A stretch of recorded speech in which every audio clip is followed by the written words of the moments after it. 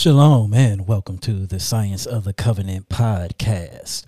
I am Boyce Washington, and on the other side of me is the Pastor Richard Washington, and we are the Science of the Covenant. And before we get started, I want to give all praises to our Father, our Creator, Yahuwah, and his Son, Yahusha, who died for our sins. It wasn't for his blood and dying for us, we don't know where we will be, will we? If you have any questions or comments while this podcast is live, you can email us at thescienceofthecovenant@gmail.com. And if you're watching on YouTube, just put your question or comments in the chat, and we will try to get to it on air. We want to remind you, it's coming up almost a month from tomorrow on Wednesday, September the 28th. Join us as we celebrate the Feast of Trumpets. Again, almost a month from tomorrow, Wednesday, September the 28th, we will be celebrating the Feast of Trumpets. So we look forward to having you with us.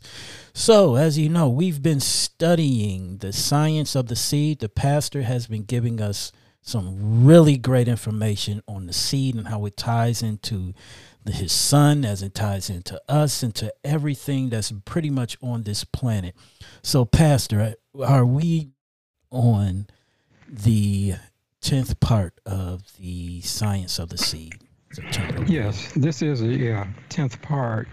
And you remember last week what we dealt with was we were showing how Yeshua was not the seed of Joseph, but he was the seed of his father, which is in heaven.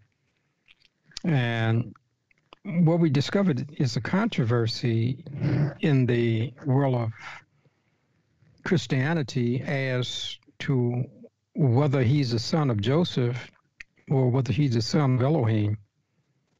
And from our studies, we found out that he was a son of Elohim rather than the son of Joseph. And that was a great there's a controversy about that. And what we're going to look at today in the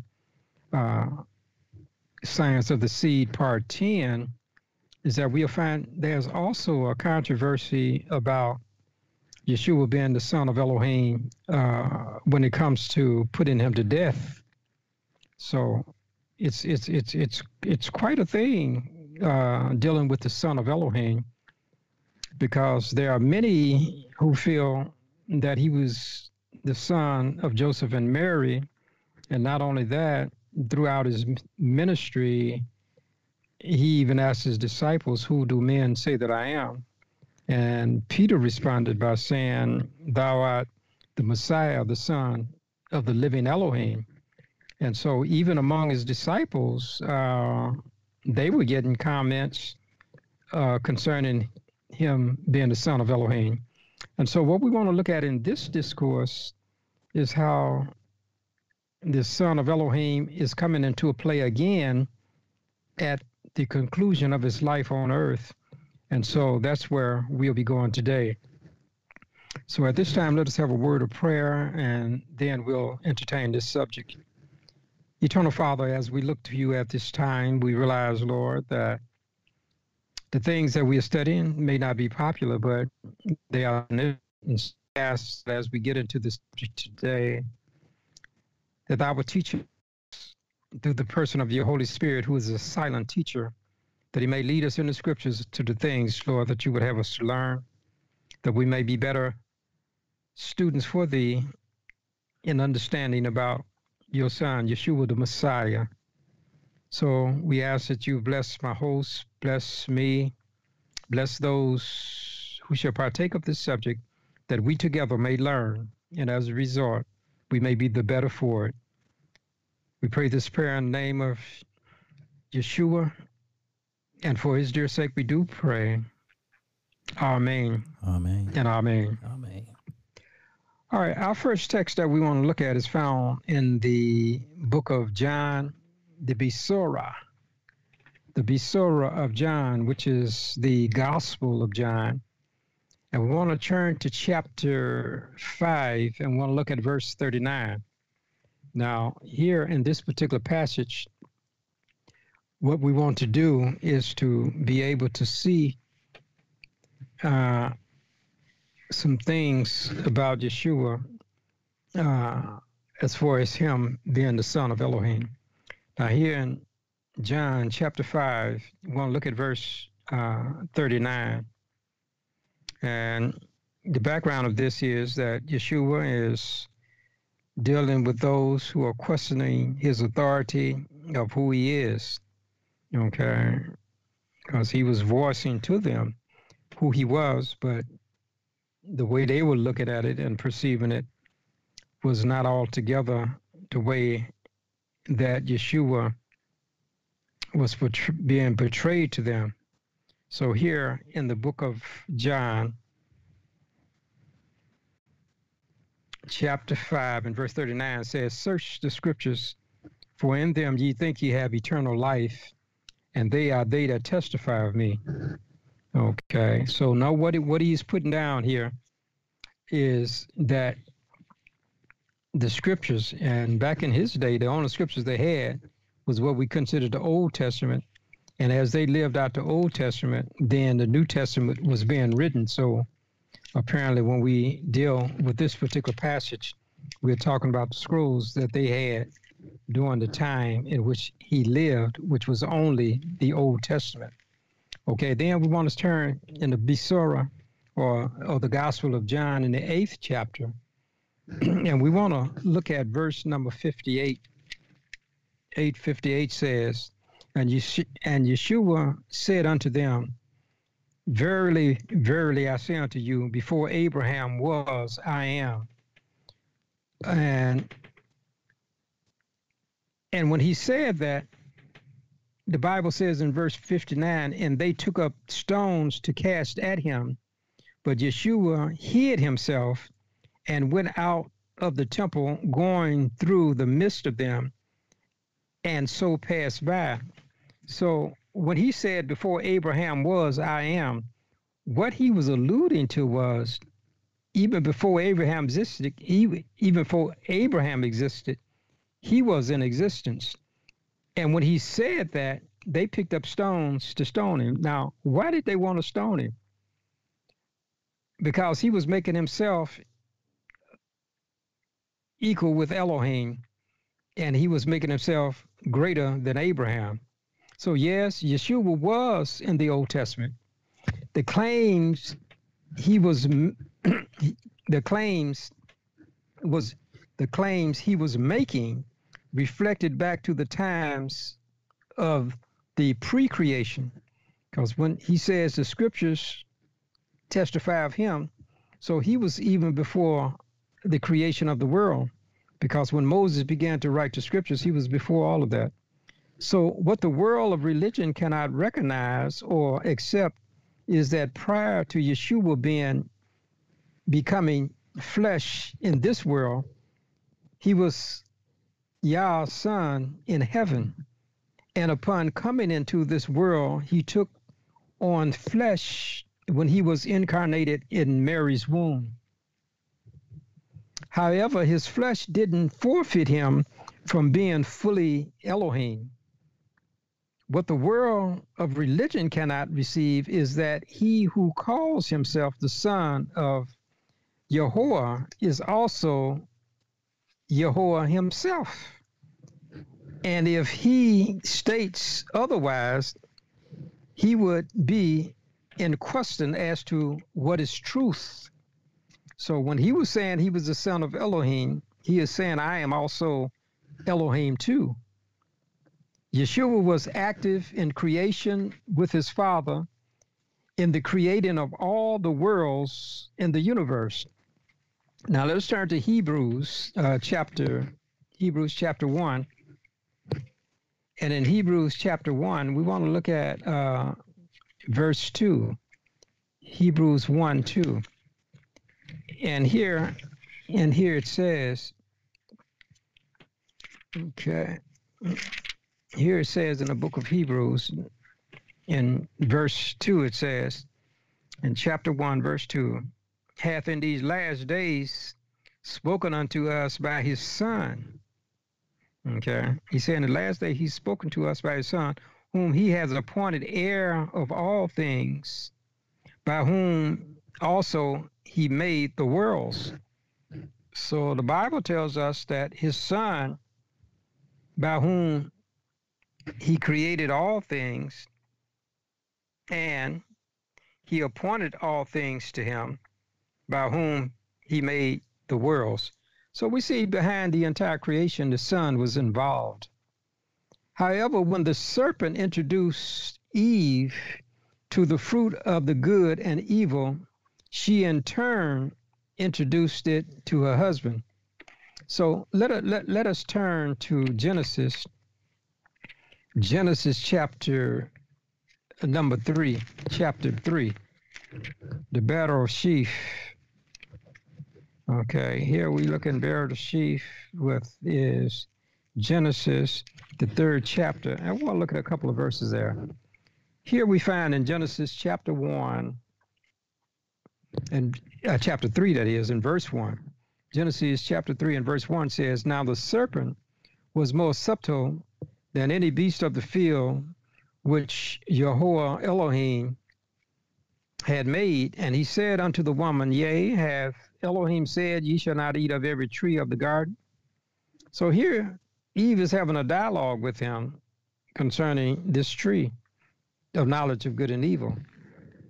And as they had the dialogue, he enticed her that she went and ate of the fruit. And the Bible tells us in Genesis chapter 3, and now we're looking at verse number 6, it said, and the woman saw that the tree was good for food, that it was pleasant to the eyes, and a tree to be desired to make one wise. She took of the fruit thereof and did eat, and gave also unto her husband with her, and he did eat. So when we see that she had eaten of this particular fruit, now that Eve and her husband were in a fallen state, this meant also that their future generation would also be in a fallen state. And this would also include their seed. The seed would be fallen, even when it would give birth to it. It would not be the perfect seed now that Elohim had created, but it would be a corrupted seed. And in order for them and their offspring to be redeemed, it would take the seed of the woman to overcome the seed of the serpent. Because we read in Genesis 3, verses 14 and 15, we are told, and Yahweh Elohim said unto the serpent, because thou hast done this, thou art cursed above all cattle and above every beast of the field, and upon thy belly shall you go, and dust shall you eat all the days of your life. And I will put enmity between thee and the woman, and between thy seed and her seed, and it shall bruise thy head, and thou shalt bruise his heel. So what we are seeing here, it would be a conflict between the people of Elohim and the people of Satan, between his seed and her seed, between Satan's seed and the Savior's seed. It would be a hatred there that would be carried on by them. He is the one who will also, now the seed of the woman is one who will also destroy the works of the devil. Okay. Now we are told in 1 John, okay, in 1 John chapter 3 and verse 8 tells us, it said, 1 John 3:8, it says, he that committeth sin is of the devil, for the devil sinned from the beginning. For this purpose, the Son of Elohim was manifested. So the Bible is teaching us that sin came into the world by Satan, and therefore, in order to deal with it, Elohim sent his Son, who was manifested from the Father, that he would come and deal with what Satan had put into the world, which was sin. And so when we read it further, it says, he that committed sin is of the devil. So if any sin you have, it has to come from the devil. For the devil sinned it from the beginning with our first parents. And For this purpose, the Son of Elohim was manifested that he may destroy the works of the devil. So the whole purpose of Yeshua coming to this world was to destroy the works of the devil. So when Yeshua was brought forth into this world, his work was to destroy the works of the devil. Okay, now let us turn to the book of Mark. We want to turn to Mark. In the Besorah of Mark, we want to look at chapter 14. And in chapter 14, we want to look at verses 61 through 64. Okay, book of Mark, chapter 14, and we want to start with verse 61, and we want to read down to verse 64. Now, here's what it says. He said, but he held his peace. This is Yeshua as he stood before the high priest and the council that had incarcerated him. But he held his peace and answered nothing. Again, the high priest asked him and said unto him, art thou the Messiah, the Son of the Blessed? And Yeshua said, I am, and ye shall see the Son of Man sitting on the right hand of power and coming in the clouds of heaven. Then the high priest rent his clothes and said, what need we any further witnesses? Ye have heard the blasphemy. What think ye? And they all condemned him to be guilty of death. So here, what we are looking at in this particular trial, when Yeshua was brought before the high priest, he was asked the question, are you the Christ, the Son of the Blessed? And he answered them and said, I am. And you shall see the Son of Man sitting on the right hand of power and coming in the clouds of heaven. The high priest responded by renting his clothes and said, what need we any further witnesses? You have heard the blasphemy. What think you? And they all condemned him to be guilty of death. In other words, when he said what he said, they all condemned him to death. Now, here we are told from scriptures that Yeshua was being condemned to death on the grounds of speaking something that was blasphemous. So we ask the question, what was it that Yeshua spoke blasphemous about? What was it? However, before we probe into what the high priests and those who condemned him, let us first define what does it mean to be blasphemous. What is a blaspheme? We need to understand what that is. Now, the word blaspheme here in our text comes from the Greek word blasphemia, and it carries the meaning of injurious speaking. Okay, so what is injurious speaking? Now, when we consider injurious speaking, it has to do something with speaking falsely of something or somebody. So to speak blasphemous is to speak injurious, and to speak injurious is to speak falsely about somebody or something. So if we apply the essence of this meaning or this definition to our subject at hand, what would Yeshua injuriously speaking be about?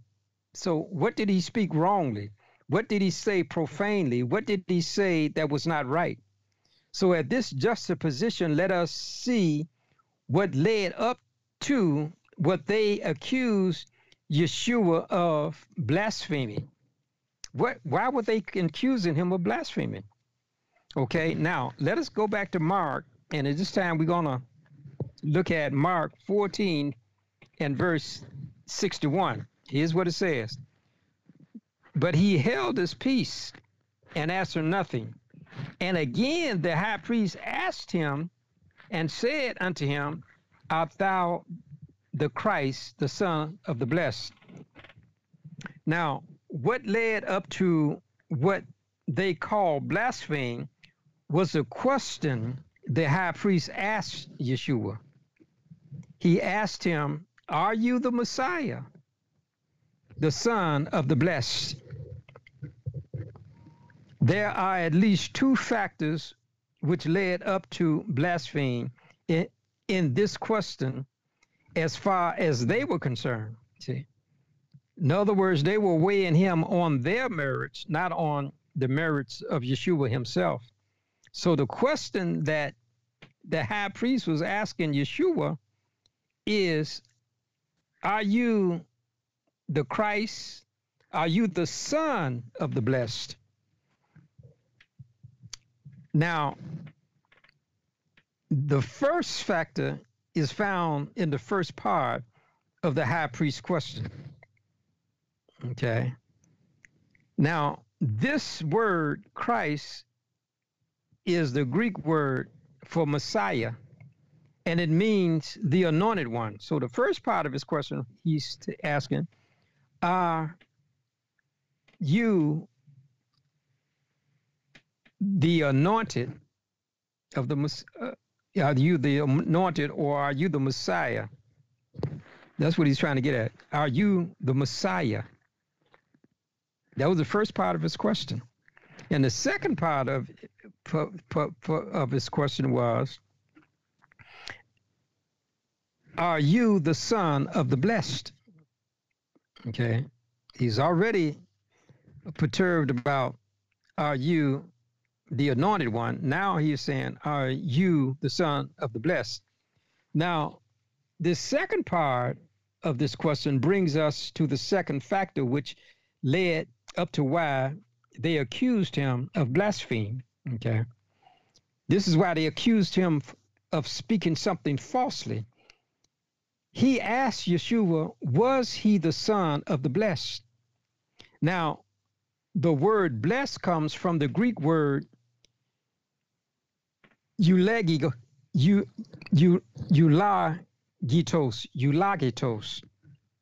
That's where this word blessed comes, the Greek word eulogitos. That's spelled E-U-L-O-G-E-T-O-S. Eulogitos. Now, eulogitos carries the meaning well spoken of. In other words, when you speak well of someone, that's what the word eulogitos means. Okay. And this is one of the words we get our word eulogy from. Eulogy means to speak well of someone. In other words, usually at a funeral, the deceased usually has a eulogy, and it means to speak well of the person. So that's one time that a person can be spoken well of. Even if a person has lived a detrimental life, if a person has lived even contrary to the principles of Elohim, you can always give a good eulogy of a person who is dead. You don't have to bring up everything about a person. You're not to judge. You're just there to give good remarks about the person. Just like the old saying goes, in the best of us, there's some wrong, and in the worst of us, there's some good. So a eulogy is to give good. So when they were talking about eulogitos, they were talking about the blessed. This is the word for the blessed, eulogitos. And so what they were saying here is that when you speak about the blessed, you are speaking about something that is well spoken of. In our text, as we observe the usage of this word, it is a noun rather than a verb. It's not a verb, it's a noun. See, when you talk about the blessed, you're not talking about the blessing, which would be a verb. You're talking about the blessed, which would be a person, which would be a noun. So if it is a noun, then it carries the meaning of speaking well of, but it is not only speaking something to be well of, but when you talk about the Son of the Blessed, you're talking about the Son of Elohim, because they looked at Elohim as the one who blesses, but he is called the blessed. So consequently, when Yeshua answered his question, he says, I am. In other words, he said, I am the son of the blessed.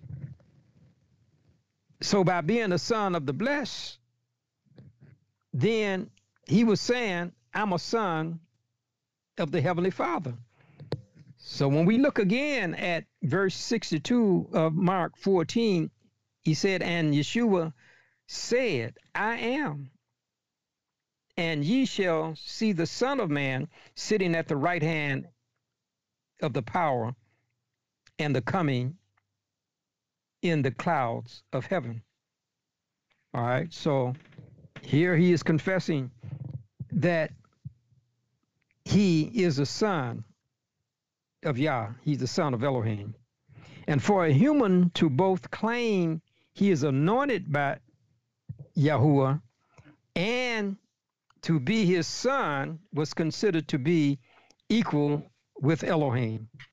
No human in their estimation could be on the same level as Elohim. Moreover, Yeshua went on to say further that they shall see the Son of Man sitting on the right hand of power and coming in the clouds of heaven. When Yeshua said this, it infuriated the high priest to the point that he rent his clothes and said, what need we any further witnesses? Why was the high priest so taken back by what Yeshua said? Why was he so taken back by that? Let's take it step by step. Now, let's look at verse 63 of Mark 14. In verse 63 says, then the high priest rent his clothes and said, what need we any further witnesses? He said, we don't need any further witness. We heard what he said. So the first step is that Yeshua claimed to be Yah's anointed. That was the first thing, okay? The second thing, he claimed to be the son of the blessed, okay? That was the second thing, but let's look at this second thing, okay? Now, when we look at the second thing, we want to turn to the book of John. We want to turn to the Gospel or the Besorah of John, chapter 10, and we want to start with verse number 30. Okay, we want to look at John, chapter 10, and we want to start with verse 30, and we want to read down a few verses. Now, starting with verse 30, it says, I and my Father are one. Okay, this is what Yeshua is telling those in whom he is dealing with and who are questioning who he is. And he says, I and my Father are one. Then the Jews took up stones again to stone him. In other words, they take up stones to stone him because he said, I and my Father are one. Okay, now what's going on in Yeshua's head is that his heavenly Father is his Father, but the Jews are saying, wait a minute, man, you know, you're saying that Elohim is your Father. To us, no human being can be the son of Elohim. It's no way possible. And so to them, that was speaking blasphemy. So they took up stones to stone him because he was going against what they had been taught, that no man can be Elohim. Okay, let us go further. It says in verse 31, then the Jews took up stones again to stone him. Now notice what Yeshua said. Yeshua answered them, many good works have I showed you from my Father. For which of those works do you stone me? And so Yeshua was saying, I've been around here healing folk and teaching good stuff.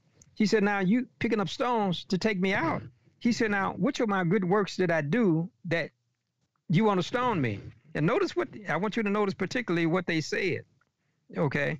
Because it's dealing with what we were talking about. It's dealing with blasphemy. The Jews answered him saying, for a good work, we stone you not.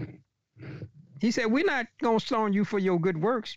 Yeah, you did a good work. You healed people. You taught them well. But that's not what we stoning you for. Here's what we are stoning you for. It said, but for blaspheming. He said, this is why we are stoning you, is for blaspheme. Okay? He said, and because that thou, being a man, makest thyself Elohim. He said, you're a man, you making yourself Elohim. That's what we are stoning you for. Ain't no man on earth that can say that he's Elohim. And for you to make that claim as a human being, he said, that's what we are stoning you for. And verse 34 says, Yeshua answered them, is it not written in the law, I said, ye are gods? Okay. He said, even in your law is written that ye are gods. In other words, when Elohim made us, he made us small Elohims. That's what he made us, small Elohims. He said, even in your law. But mind you, what they're saying is, yeah, we are that type of thing, but you didn't go on further. You're saying you are literally the son of Elohim. That's what you're saying. We come from human beings, and so did you, but you're saying that you being Elohim is equal to with your Father in heaven. And verse 35 said, if Yeshua still talking, if he called them gods unto whom the word of Elohim came, and the scriptures cannot be broken. Notice verse 36. Say ye of him whom the Father has sanctified and sent into the world, thou blasphemest, because I said, I am the son of Elohim. He said, the Father sent me into this world.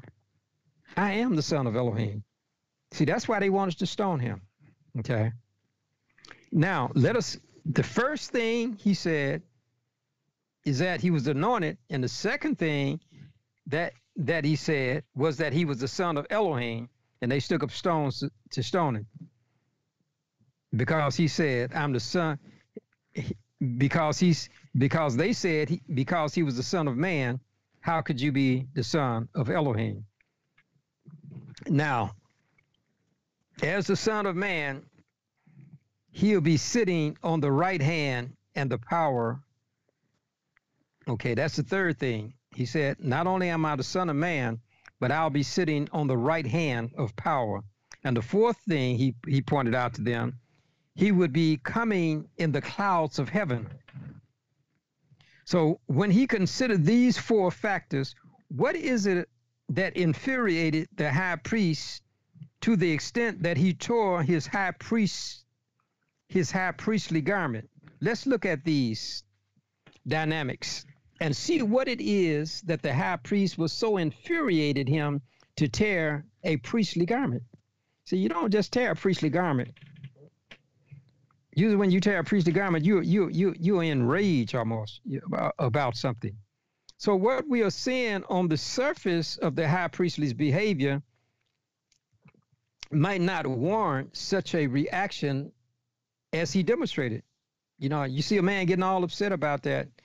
Why is he that upset about it? Well, however, if we could enter into the inner sanctum of his mind, perhaps we could discover why such a reaction merits his outrage. Let us reminisce upon Yah's people. We want to kind of go back and see what's happening with Yah's people. So as we reminisce upon his people who was Judah in the past. See, in the past they were called Judah. The history of Judah as revealed in scriptures that they were carried as they were carried they had a long line of idolatrous practices of false worship. See, they had a long history of that. So when you look at their history, you see something about his people that Elohim had frowned upon, seeing that they were cursed, they were scattered and taken into captivity, all because of false worship. And so Yah had to have the enemies to take them into false worship. Now, all because of the fact that the enemies, they had false Elohims too. But he expected them to have the true worship. So if they were worshiping worship and false Elohims, then why should he protect them from their enemies? And they doing the same thing that their enemies were doing. So Elohim caused them to be cursed, scattered, and taken into captivity, all because they were worshiping pseudo Elohims. This was something that they would not take lightly, because when they look back at their past, they only saw that worshiping falsely would cause them to be scattered, taken into captivity, and to be scattered all over the earth. And they didn't want that curse again. So to worship anything or anybody outside of Elohim would be a direct violation to the first and the second commandment of the Decalogue, which was forbidding by Elohim, who spoke and wrote them upon the tablets of blue stones. Elohim was desirous of being worshiped by his people alone, and no other Elohim would occupy their affection and devotion of love. Now let us turn to Deuteronomy. We want to turn to Deuteronomy chapter 5. Deuteronomy chapter 5, we want to look at a few verses there. We want to look at Deuteronomy chapter 5, and we want to look at verses 7 through 9.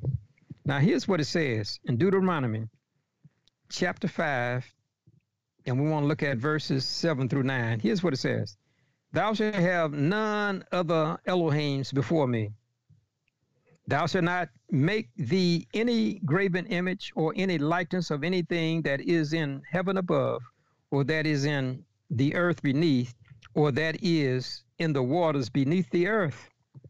Verse 9, thou shalt not bow down thyself unto them, nor serve them, for I, Yahuwah, thy Elohim, am a jealous El, visiting the iniquity of the fathers upon the children unto the third and the fourth generation of them that hate me.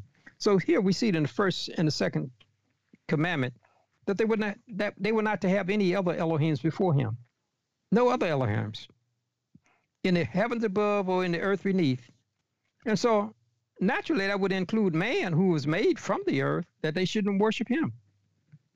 However, when Yeshua, the Messiah, came into this world, it was well established in the minds of Israel, who at the time of Yeshua was being called Judah. In the time of Yeshua, it was well understood that the worship of idols or persons would be a form of idolatry. Only Yah, the supreme Elohim, should be worshipped by. By Yeshua being a human, it was not conceivable that a man could be Yah's son. How could he who was a human of a human origin of flesh be of a divine nature? They couldn't conceive of that. How are you saying you are man and you the son of Elohim? Therefore, the claims that Yeshua made concerning himself being the son of Yah didn't fit their conception as to Elohim's son. That they couldn't conceive of that. We have been taken into captivity because we have worshiped the false, and now you come and saying you Elohim, man, you crazy. You're not making sense. Their conception was that if any man claimed to be Elohim's son, would be to elevate a mere man to the status of Elohim, and to do so would be considered profane. We would be worshiping man. A man being equal to Yah was speaking blasphemy as far as they were concerned. To the high priests and those of his council, this meant to them that what Yeshua was saying was forbidden by the Torah and in violation to the commandment of Elohim. For if Yeshua was truly Yah's son, this would mean both that he should be Elohim, and if so, he should also be worshiped. And they are looking at it from the standpoint, if this man is Elohim, then we need to worship him. And in their minds, they cannot conceive of this. The high priest was taken back by a man claiming to be Yah's anointed, who would come back to this world as the one who would be on the right hand of power of his Father, coming in the clouds of heaven with all of the heavenly angelic hosts. This was an absurdity, or this was crazy to them. The high priest tore his garment because he perceived that what Yeshua was saying was most ridiculous and preposterous. Now, let us turn to the book of Samuel. This is why he was infuriated. Here, this human man is coming up and talking about he's Elohim. It was no way that they could deal with that.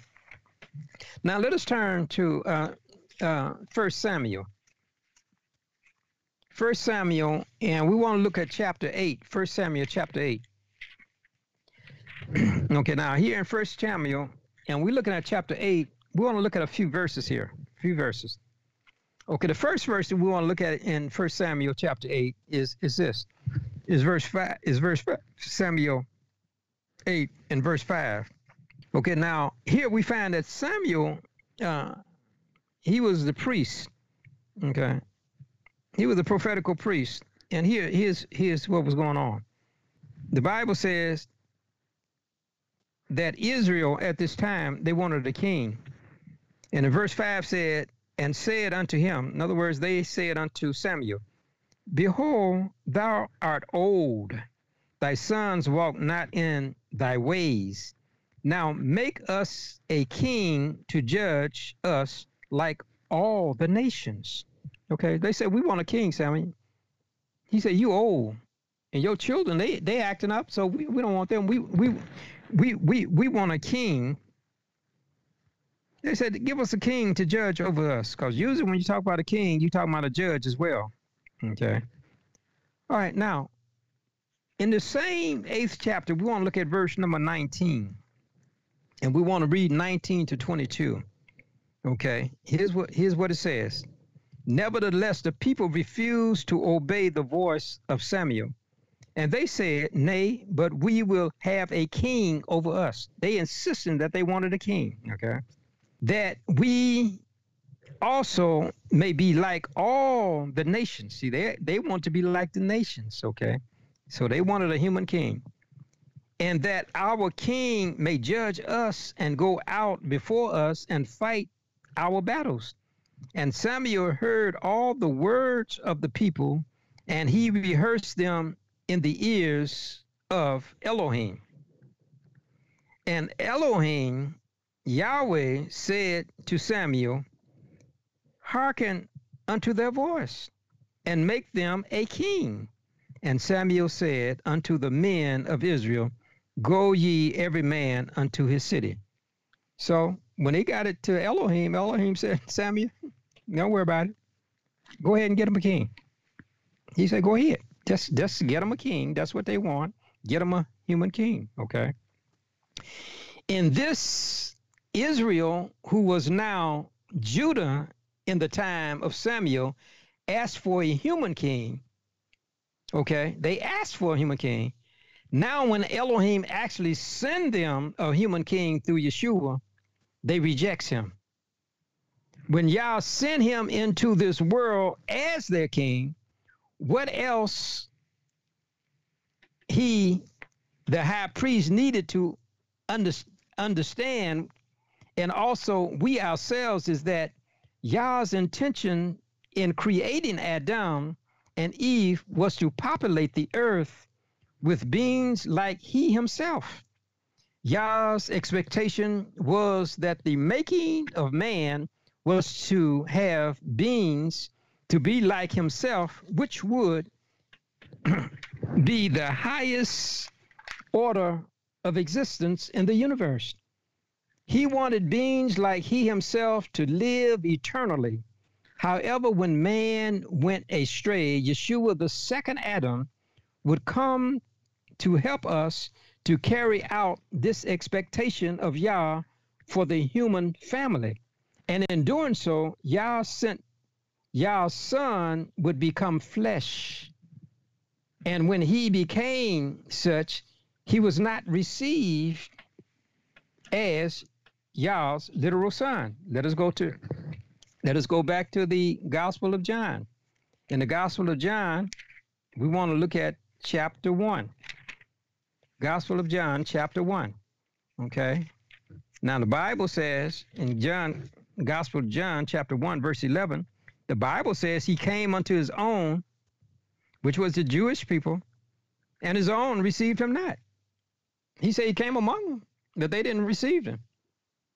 Now, they were the very ones, their forefathers was asking for a king. When he sent them a human king, now they don't want him.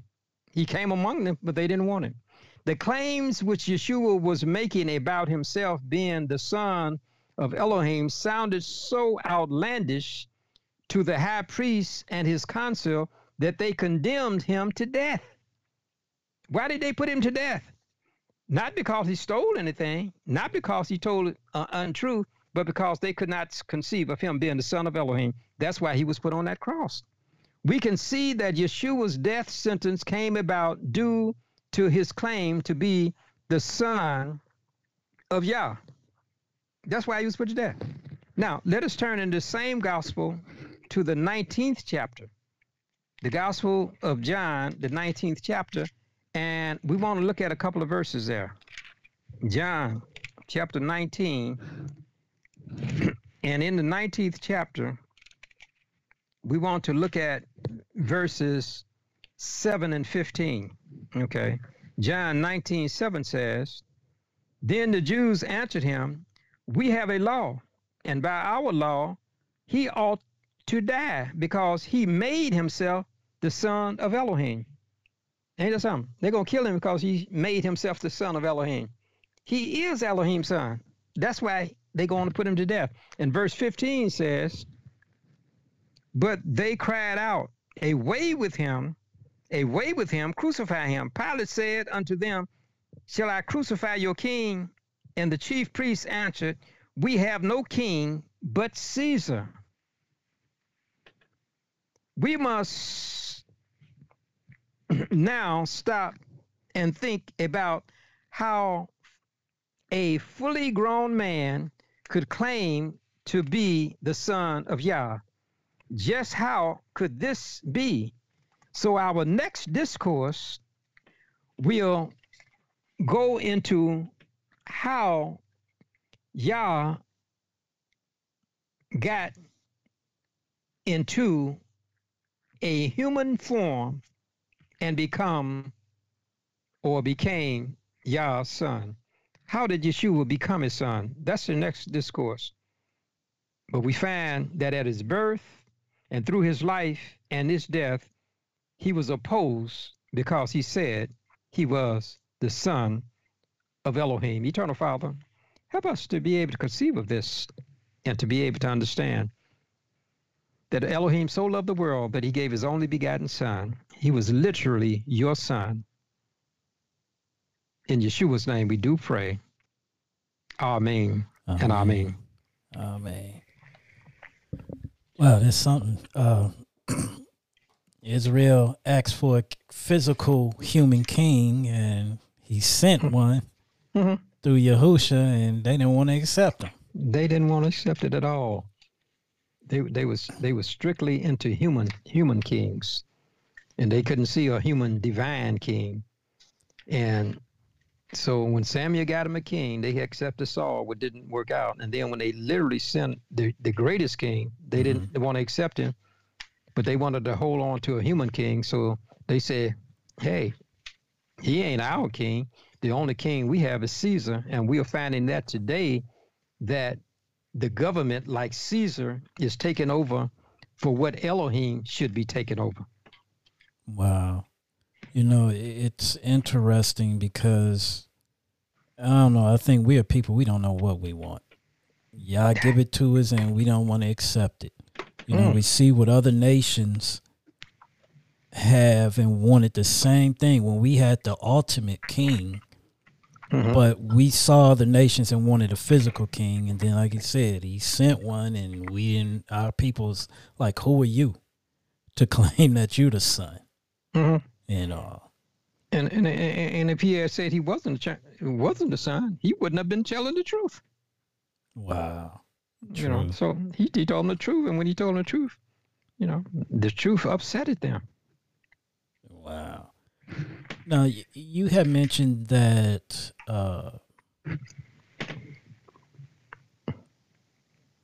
Yah had made us small Elohims originally. So Adam and Eve were small Elohims, and basically when they sinned, that was kind of taken away, and the only way you can get it back is through the eternal kingdom. Through the blood of Yeshua, through his life, and then he'll give you back the eternal kingdom. See what it was when he said, I'm going to make man in my image and likeness.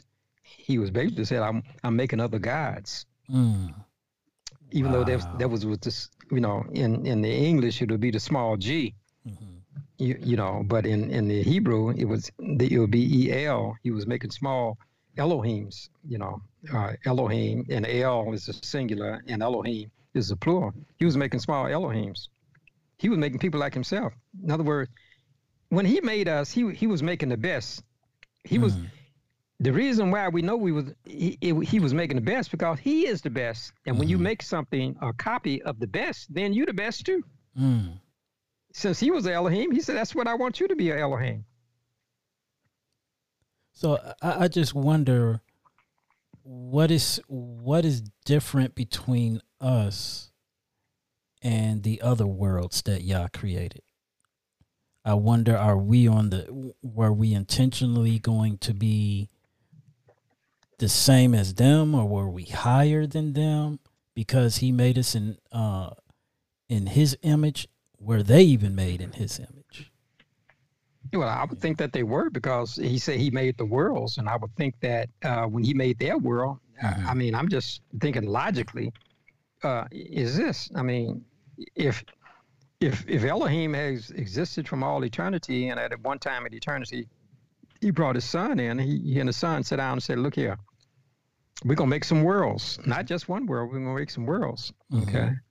And that when he made the first world, I'm just saying hypothetically, I can't prove it, but I think it makes sense about what I'm about to say, that when he made the first world that he ever made, the first one, it also had a Garden of Eden, and it also had a tree of knowledge and good and evil. Okay. And then I think he went on to make some more worlds. You know, how many worlds out there? I have no idea. I have no idea how many he made. Yeah. But when he got ready to make this world, I think he made it on the same premise that he did the other worlds. He took some soil out of the ground, and he made Adam and Eve. And he made them in his image like he made all of the other worlds out there. This is why we can say that once we are redeemed, when we go to our sister worlds, we know that they have come from the same sort of background that we came from. Okay, so I would think that they were the same as us. And as he made their world with trees and plants and stuff, he did our world the same way. So I can think if they live off the same type of nature that we live off, then they have the same type of bodies that we have. And if we are redeemed and we go to other worlds, I think we can sit down and eat with them. Why? Because we are human beings like they are human, but we'll be glorified then, and we'll be able to eat stuff from their planet like they can eat from our planet, because I think all of the planets have the same substance. So yes, I think the beings on other planets would be the same as we are, but the only difference is the tree of knowledge of good and evil, they never ate of it, but we ate of it on our planet. And then the thing is, when you look in the book of Revelation, it says that the tree of life, which was in Garden of Eden, it's in heaven now. And I think when he make the new earth and the new heavens, and we make a new creation of this earth, he going to bring back that same Garden of Eden, and he going to put it back on this earth, but it's probably going to be without the tree of knowledge of good and evil, because the plan of salvation will be over now. Everybody be saved, and the universe is secure from sin. Mm.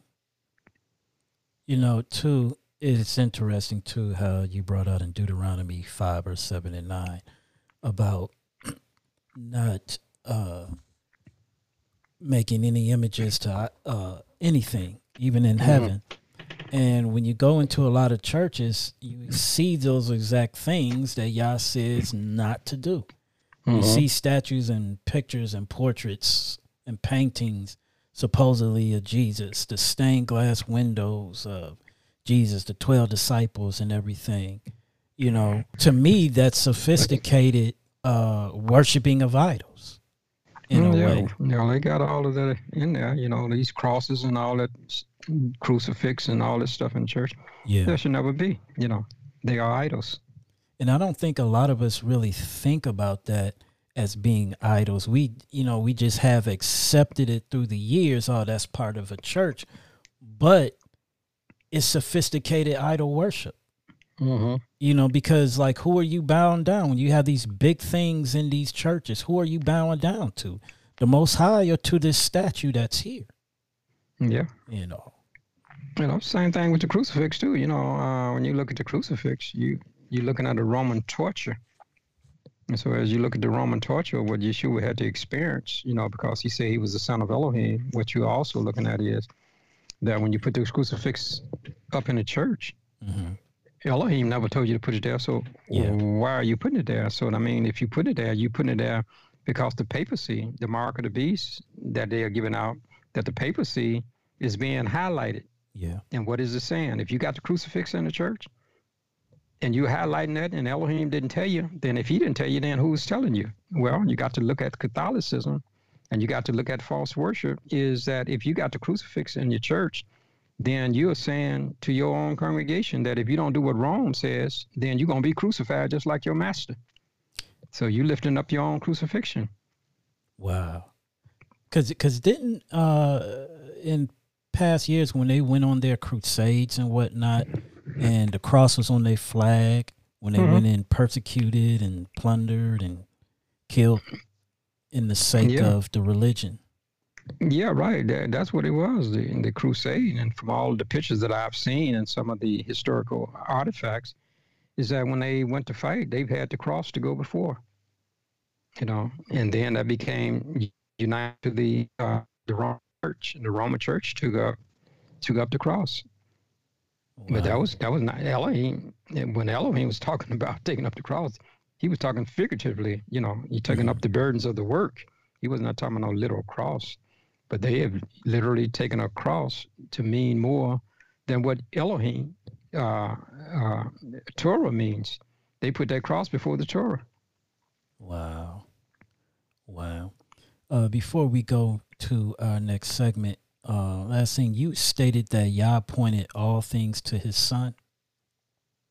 That was in the book of, I think we was reading Hebrews chapter 1 and verse 2, where he's appointed all things to him. And the creation of all of the worlds was by him. He has that authority. So all worlds, this one and the other ones is created, is all appointed to the Son. Yeah, he's just like when he came out of that tomb on the grave, he said, I got all power. Wow. Now all power is extended all to all of the worlds. And this makes salvation so exciting, because he says once we are redeemed, we're going to become heirs of salvation. So whatever he has, we have. Wow. All right, and we will, with that, transition to our next segment. Up next, let's talk about that. So, and kind of harken on to, kind of with the, what Pastor has talked with about the seed today, I want to talk about choices, because if you really look at it, Yah has given everyone a choice. He's not a dictator. He's basically, here it is. It's up to you if you want to accept it or you don't. There's two choices basically in this world, Yahuwah and Satan, one or the other. So if you have your Bibles with me, if you can turn with me to Joshua, the 24th chapter, verse 15. Again, that's Joshua, the 24th chapter, verse 15. And it reads, "And if it seem evil unto you to serve Yahuwah, choose you this day whom ye will serve, whether the Elohai which your fathers served that were on the other side of the flood, or the Elohim of the Emorim, in whose land ye dwell. But as for me and my house, we will serve Yahuwah." Now, we have to, at the end, is basically who are we going to serve? Is it the Father or is it going to be Satan? And Pastor, I want to ask you, does Yah give everything he created, especially when it comes to the angels and humans, animals, choices to serve him or not? Yeah, so one of the reason why sin is in the world, because there was a choice that was made. Okay. But when we deal with that choice, what we want to do is have what you call a protocol of choice, the choice protocol. Mm-hmm. Okay. Now, when we deal with the choice protocol, we have to turn into the book of Genesis. Okay. So when we turn to the book of Genesis, we have Genesis 3. I want to look at verse 1. Okay. Now, the Bible says, "Now the serpent was more subtle than any beast of the field, which Yahuwah Elohim has made. And he said unto the woman, has Elohim said, ye shall not eat of every tree of the garden." So here we see number one. This is the beast. That's the beast. He started with the beast, okay? Okay. Now, the thing that we want to see here is that now if he said the serpent was more subtle, in other words, he was wiser than any other beast of the field. Wow. Okay. Now, who's talking to him? Well, we know that Satan is behind it, because when we turn all the way over here to Revelation, Revelation chapter 12, and the Bible tells us this. Let me get to 12. Revelation chapter 12, and we want to, I think there's one verse there we want to deal with. All right, here in Revelation chapter 12, verse 9, notice what it says. It said, "And the great dragon, which was cast out, that old serpent." Okay, so here Satan is identified with the serpent. Is that because he was a serpent? No, it's not because he was a serpent. It was because he used the serpent, and the serpent did his will. So he's identified with the serpent. So what we are saying, first of all, that animals must have had a choice. Just like he allowed Satan to speak through him, he could have rejected that. He could have rejected that and let him go on to some other animal and try to get some other animal to try to do that. Okay. All right. So yeah, animals do have a choice. They have a choice, even though a lot of their choices are by instinct. You know, it's amazing when you see animals how brilliant they are. Yeah. Sometimes I be driving in my automobile and I get real close on a bird flying, and no matter how close I get, he'll soar up in the air, so I want to hit it. So I mean, they got amazing instincts. They know when danger is, and they know how to get, to deal with it. Isn't it phenomenal that when you see a squirrel can walk across a telephone wire and with perfect balance? I mean, that's intelligence. Okay. So what I'm saying, yeah, they had a choice. And so when Satan got in them, they had a choice to do this or that. Okay. Isn't it amazing that we put all kind of insecticides and poisons on our lawn, and yet we'll see a squirrel or an animal come across our lawn and they'll sniff it and they never eat any poison? Yeah. They're intelligent. They do have a choice, okay? And so animals have a choice. And when you look at the angels, angels are brilliant, not only in knowledge, but even in strength. They have power. One angel can destroy a whole nation of people, just one. Wow. They have a choice. They chose to follow Satan. They chose to follow him. Elohim didn't make them to or not to follow him. If they wanted to follow him, he said, hey, y'all, do what you got to do.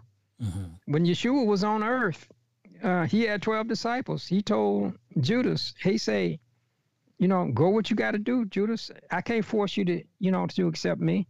So we see the angels had a choice. The animals have a choice. The angels had a choice, and man has a choice. All of them have a choice.